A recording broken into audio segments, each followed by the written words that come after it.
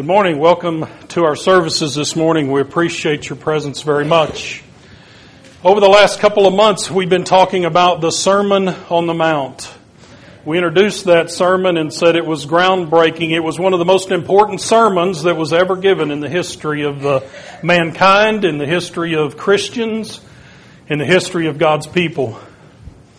And I think as we close out today that we can all look back and think through those sermons, and if we recognize the state of the Jewish people at the time, the state of church people, Christian people, good people, however you want to put it at the time, we can recognize that what Christ taught them on that mountain was truly revolutionary.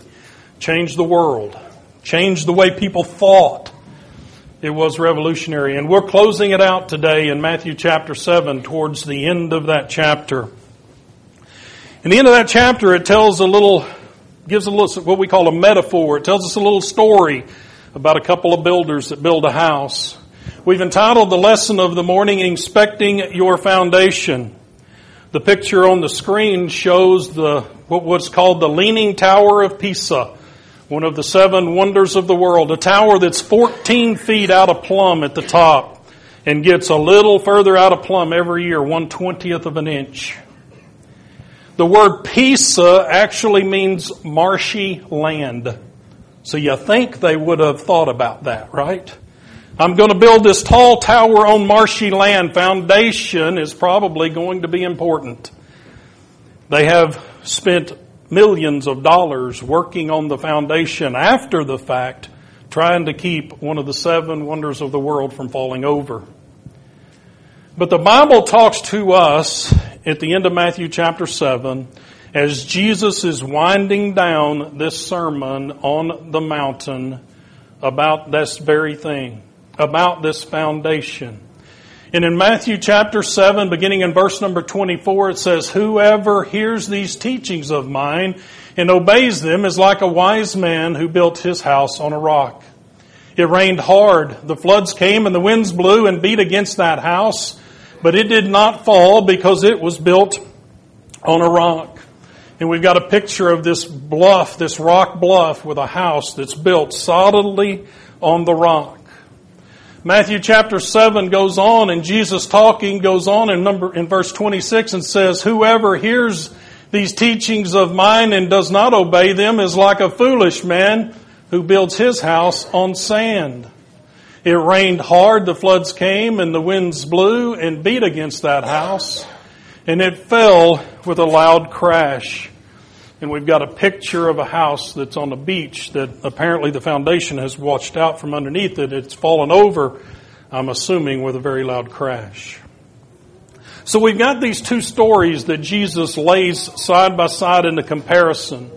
And I want to kind of break those down and talk about some of the similarities, talk about some of the differences, talk about what these 2 stories could mean to us today. First of all, let's look at similarities. So there's this thought that both heard the gospel. So what these 2 metaphors are about is about 2 Christian people, right? One that obeys and does what he's supposed to, and one that doesn't. You know, for a long time I thought it was about just 2 people. One was a Christian that built his house on a rock, and one was a non-believer that didn't care what he built his house on. But I think the Bible, the story, the context of what's going on here in Matthew chapter 7 points out that that's not the case. These are 2 people that are at least outwardly professing to be Christians, but one's doing something right and one's doing something that was wrong. And so we'll think about that, we'll look about that. The Bible says, "Whosoever hears these words of mine." So both home builders heard what Christ had to say. So that's a similarity. That's both the same. Both begun to build their lives or their houses. It says it's like a man who built his house. And in both stories, they build a house. They are of similar designs. The only difference that Jesus points out here between the designs of their homes are the foundations that they were built on. And finally, the last similarity is that both houses were challenged. The rains, the floods, and the winds came equally on both homes. We'll talk about that a little bit further here in a minute as well.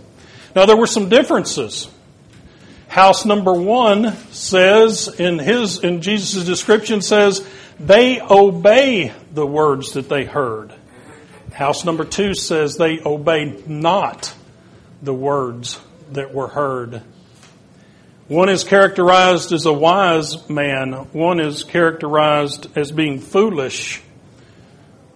One is built on the rock. The other is built on the sand. In fact, in Luke's storytelling of this same story, he said, he is like a man which built an house and digged deep and laid the foundation on rock.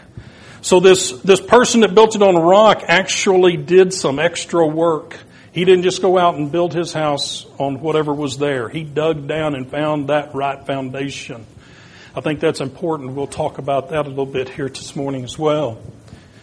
And finally, the result is that one of those houses stood and one of those houses fell. And so what do we take from all of that? What do we learn from all of that? If we put it in context of this whole chapter, we recognize that he has been talking and addressing scribes and Pharisees, but let's not get confused about that. He's addressing people that profess to be Christians on the outside, but inside they're not. That's really who he's talking to. In those days, they were called scribes and Pharisees. But he's addressing people whose outward appearance is Christian, but whose inward appearance is not. In fact, he describes that later in Matthew, and we'll talk about that in a few minutes too.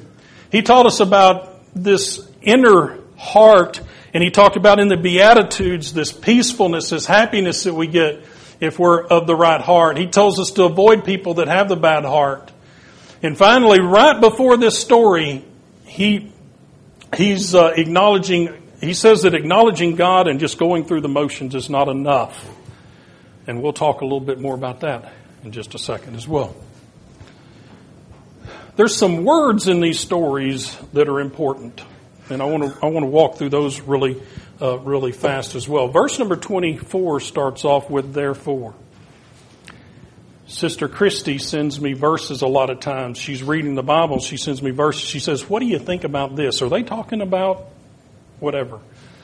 And a couple of months ago, she sent me one that started with therefore. And I said, any verse that starts with therefore, we need to figure out what it's there for.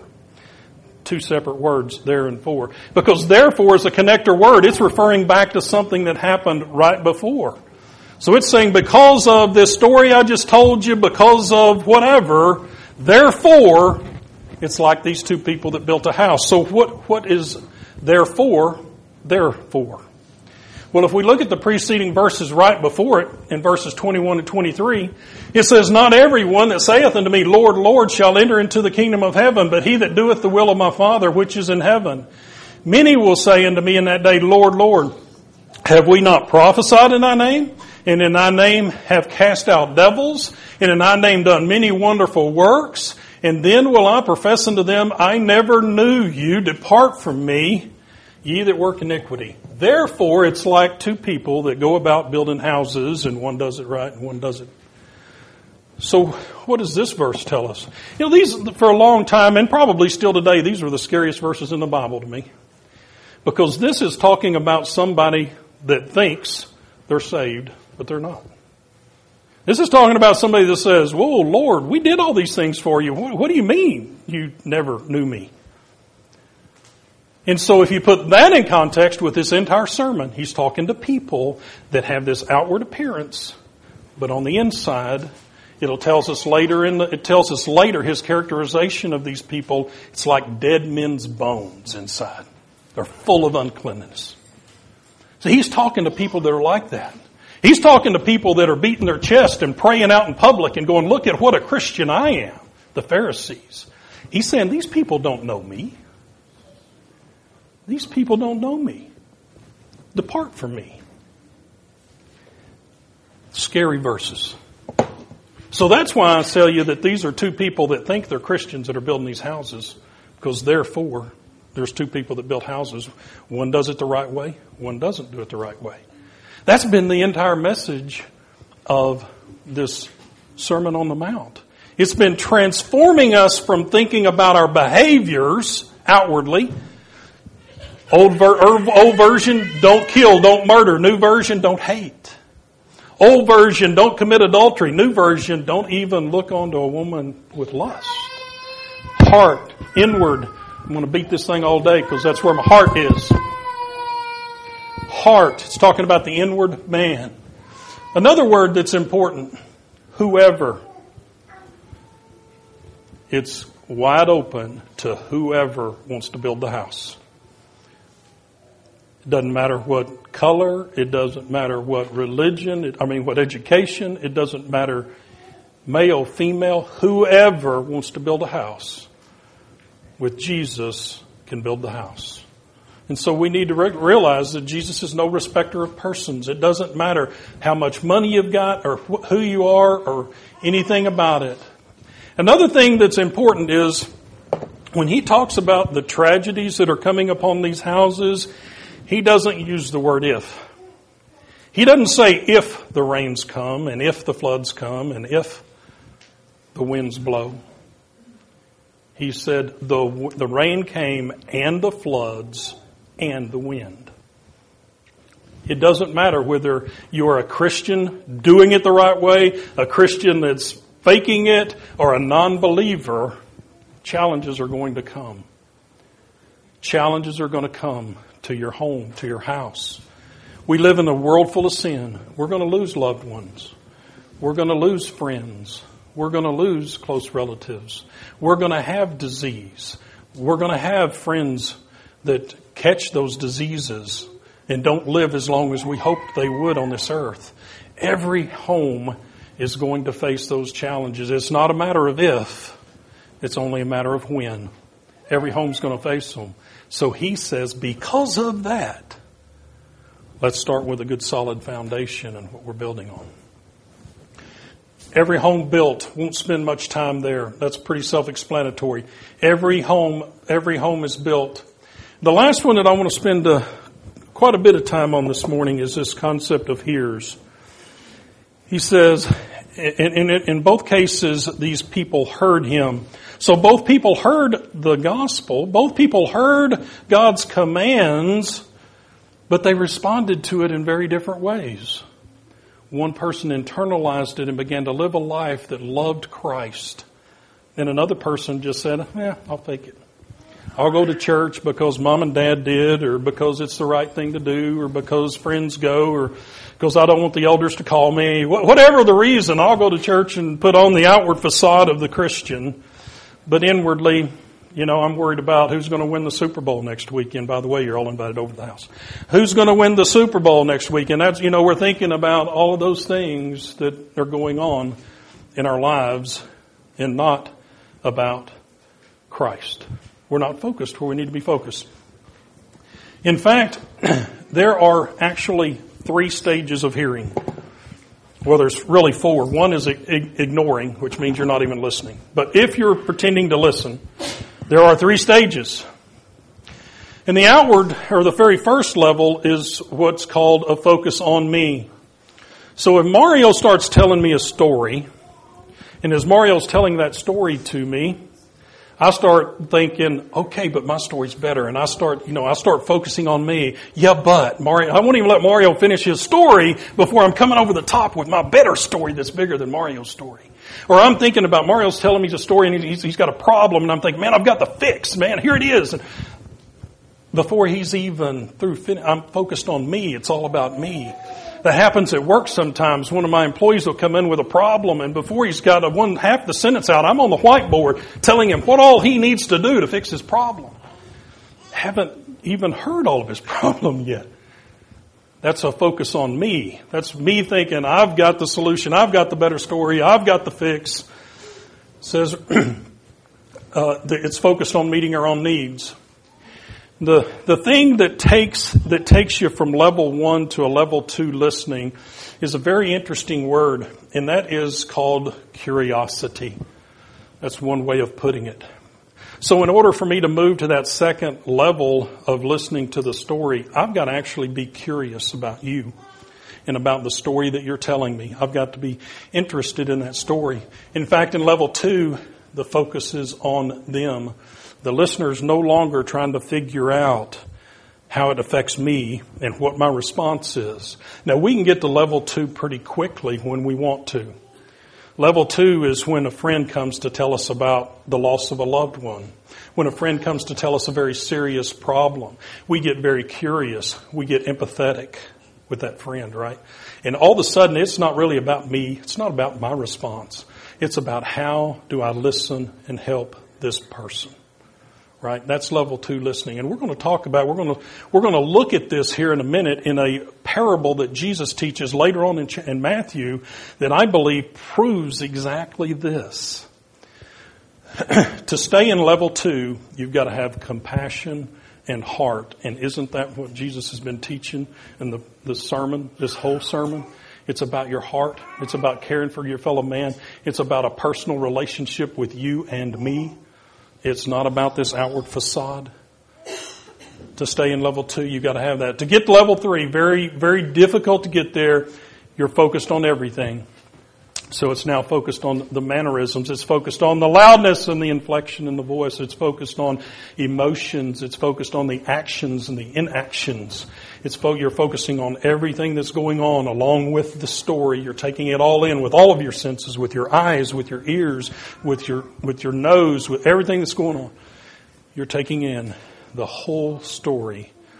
And that's what we call being present in the moment. Would that we could all be present in the moment. I know that's impossible. Especially when somebody's giving a sermon. But the thing I'm trying to point out here is that there was 2 different levels of listening going on even in this parable where they built their houses, right? One listened and obeyed. One listened and didn't. So maybe one was listening up here, hey, it's all about me. I'm going to go about building my house my way, doing my thing. And the other one said, Lord, tell me about this house. Tell me about what I should do. Did I dig deep and find the rock? Okay, cool. Set my foundation on that. So let's look at this parable that happens in Matthew chapter 13.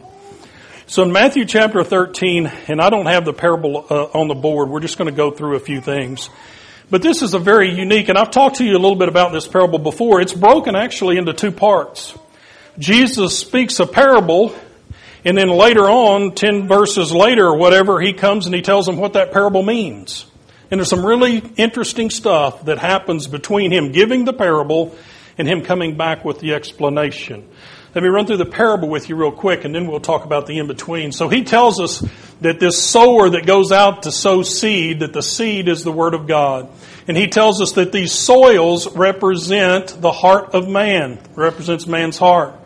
He sows some by the wayside. That's this picture over here. And he said the fowls gather it up. His explanation later in Matthew 13, chapter 8, verse 18 is that is the wicked one or the devil that steals the word out of their heart. So they come to church and they hear the word, and it's not even sown. They've just got so much going on. Their mind's not there. The devil's got a hold of it. They can't find a place for it to even plant in their heart. The stony ground it sprang up, but the sun withered it away. His explanation at the end of the chapter is that is receiving the word quickly with joy, but persecutions come because of the word, and he or she is offended. So somebody comes to church, they hear the word, they may even decide to obey the gospel, become baptized, become a Christian, and they get back to the office and everybody start telling that story and everybody starts ridiculing them and mocking them and making fun of them, and that's the last time you see them. They were persecuted beyond their ability to handle it, and you never see them again. They never come back. Then he goes on to say there's this thorny ground. And this is the dangerous ground for me, because it says that the word sprang up, but then the thorns choked it out. So the explanation is that they received the word, but the cares of this world, deceitfulness of riches, choked it out, and he becomes unfruitful. You see, I believe that the thorny ground and the sandy foundation are the same. I believe these are people that hear the word, think they're going to be Christians, but the world really keeps them from doing it. They're involved in the world. They're involved in the deceitfulness of riches. It's just a facade. The Christian thing is just a facade for them. And I think this is the American problem today. And I think I've told you that. I've shared that with you. That the thorny ground is what we've got to fight against. The deceitfulness of riches. I've also told you that if you drove to work or drove to the building here this morning, you're in the top 5% of the wealthiest people in the world. Wealthy, you're rich. There are some of us that have more money and less money than others in this building, but if you drove here this morning, if you own an automobile and have a place to lay your head at night, top 5% of the richest people in the world. Those riches will deceive you. They will get you to thinking that you're actually in control of something. You'll start laying it up in your 401k, you'll start building your houses and your cars, and you'll think, I'm in control of something. You're in control of nothing. Nothing. You can't even control whether you get your next breath. The Lord's given that to you. That thorny ground is so deceitful. It's like building your house on the sand, man. You're just going about doing it my way, doing everything the way I want to do it. Then some sprang up on the good ground, and it said those are those that hear the word, understand it, that you bear fruit. Some 100, some 60, some 30-fold. You're building your house on the rock, on the firm foundation. Now, what happens in between those two verses? Well, in Matthew chapter 9 it says, he who hath ears to hear, let him hear. So he tells it, the sower goes out, he throws it on some on this ground, some on that ground, some on this, some on that. He who hath ears to hear, let him hear. And he kind of stops. The story's interrupted. I don't know what he does. I've envisioned that he just kind of kneels down, draws in the dirt, does whatever. He who hath ears to hear, let him hear. So this was a listening test. Were you listening to me at level 1? At level 2 or 3? Were you paying attention to my parable? That's what Jesus just did. Now, what did the disciples do? Look at verse 10. It's not up there. But verse 10 says, and the disciples came and said unto him, why speakest thou to them in parables? What are the disciples doing there? Showing curiosity. They're at least at level 2. They're going, why did you just give that parable, Lord? Tell us more. We're interested. We're listening. And so he goes about telling them what that parable says. But he tells them that there are people whose hearts are not right. For these people's hearts is waxed gross, and their ears are dull of hearing, and their eyes they have closed. Some people just don't listen to what I have to say. They're not hearing the instructions of how to build the house. Then there are those whose hearts are right. He says, but blessed are your ears, for they see. Your eyes, your ears don't see. Blessed are your eyes, for they see, and your ears, for they hear. Hearing what the Lord has to tell us is vitally important. So summing it all up. In Matthew chapter 23 and verse number 27, it says, woe unto you, scribes and Pharisees, hypocrites. We talked about this earlier, but this is the verse. For you are like unto whited sepulchres, which indeed appear beautiful outward, but are within full of dead men's bones and of all uncleanliness. That's exactly those folks that he says, depart from me, I never knew you. Outwardly, you had beautiful. Man, nobody can tell I'm at church every Sunday, I'm involved, whatever. But on the inside, dead men's bones, full of uncleanliness. In 1 John chapter 2 and verse 3, this is a tough verse for me to read, just the grammar of it, but I'll try to do my best. And hereby we do know that we know him, if we keep his commandments. He that saith, I know him, and keepeth not his commandments is a liar, and the truth is not in him. But whoso keepeth his word, in him verily is the love of God perfected. Hereby know we that we are in him. He that saith he abideth in him ought himself also to walk even as he walked. Lots of personal pronouns in there that get me tangled up. But what that verse is saying is that if we're listening to God and we're following his commandments, he knows that. Those are not the people that he's going to say, depart from me. Get away from me. I never knew you. And that's what he tells us in the story. He says, those that hear my word and obey it are like somebody that builds their house on a rock. So he wants us to listen to him. Neither is there salvation in any other name under heaven given among men whereby we must be saved. Jesus is the way, the only way. And they said, believe on the Lord Jesus Christ, and thou shalt be saved in thy house. For other foundation can no man lay than that which is laid, which is Jesus Christ.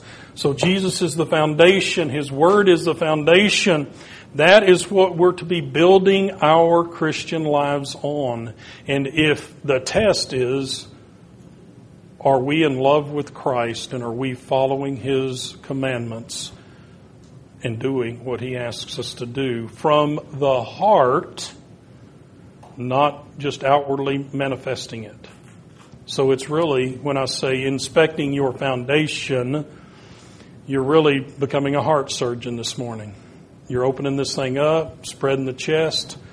You're looking at that heart and you're going, is this a heart after Jesus Christ? Or is it not? Now, summing up I got a couple more verses and then we'll be done.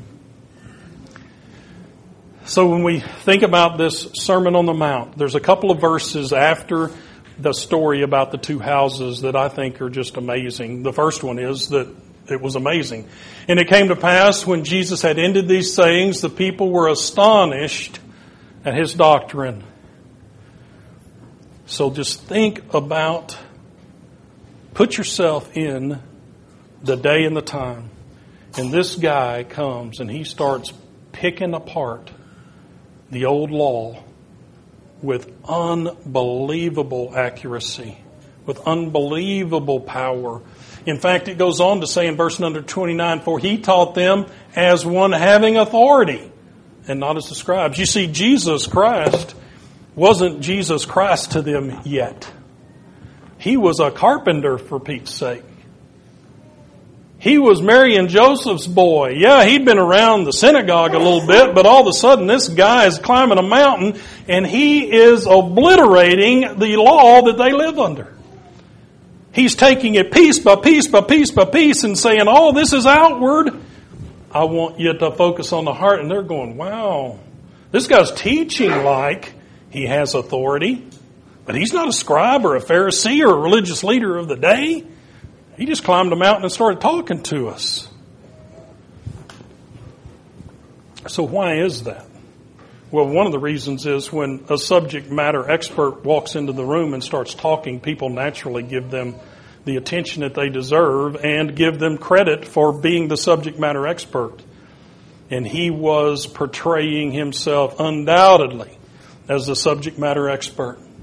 They saw Jesus as one who taught with authority, even though he was a man here on the earth and had absolutely none. He was a carpenter. His words were inspiring. They were amazing at its relevance. Masterful interpretation of the law. Assaulted the religious legalism and a clear call to true faith and salvation.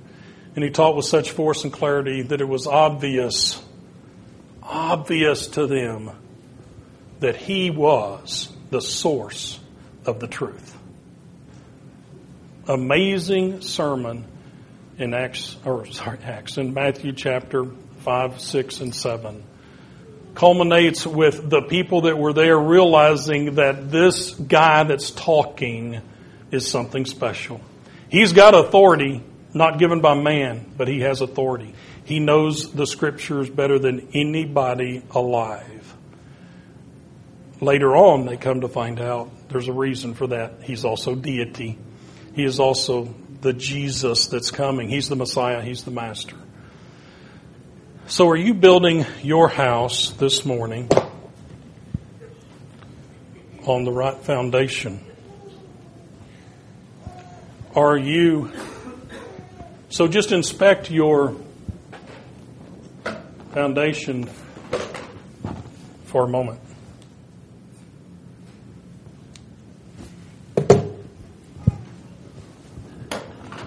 Think about how you spend your time. Think about that foundation. Because see, the foundation is a personal relationship with Jesus. Do you have it? Brother Eddie talked to us last Sunday night about asking, seeking, and knocking. Asking, talking to Jesus, asking Him prayer.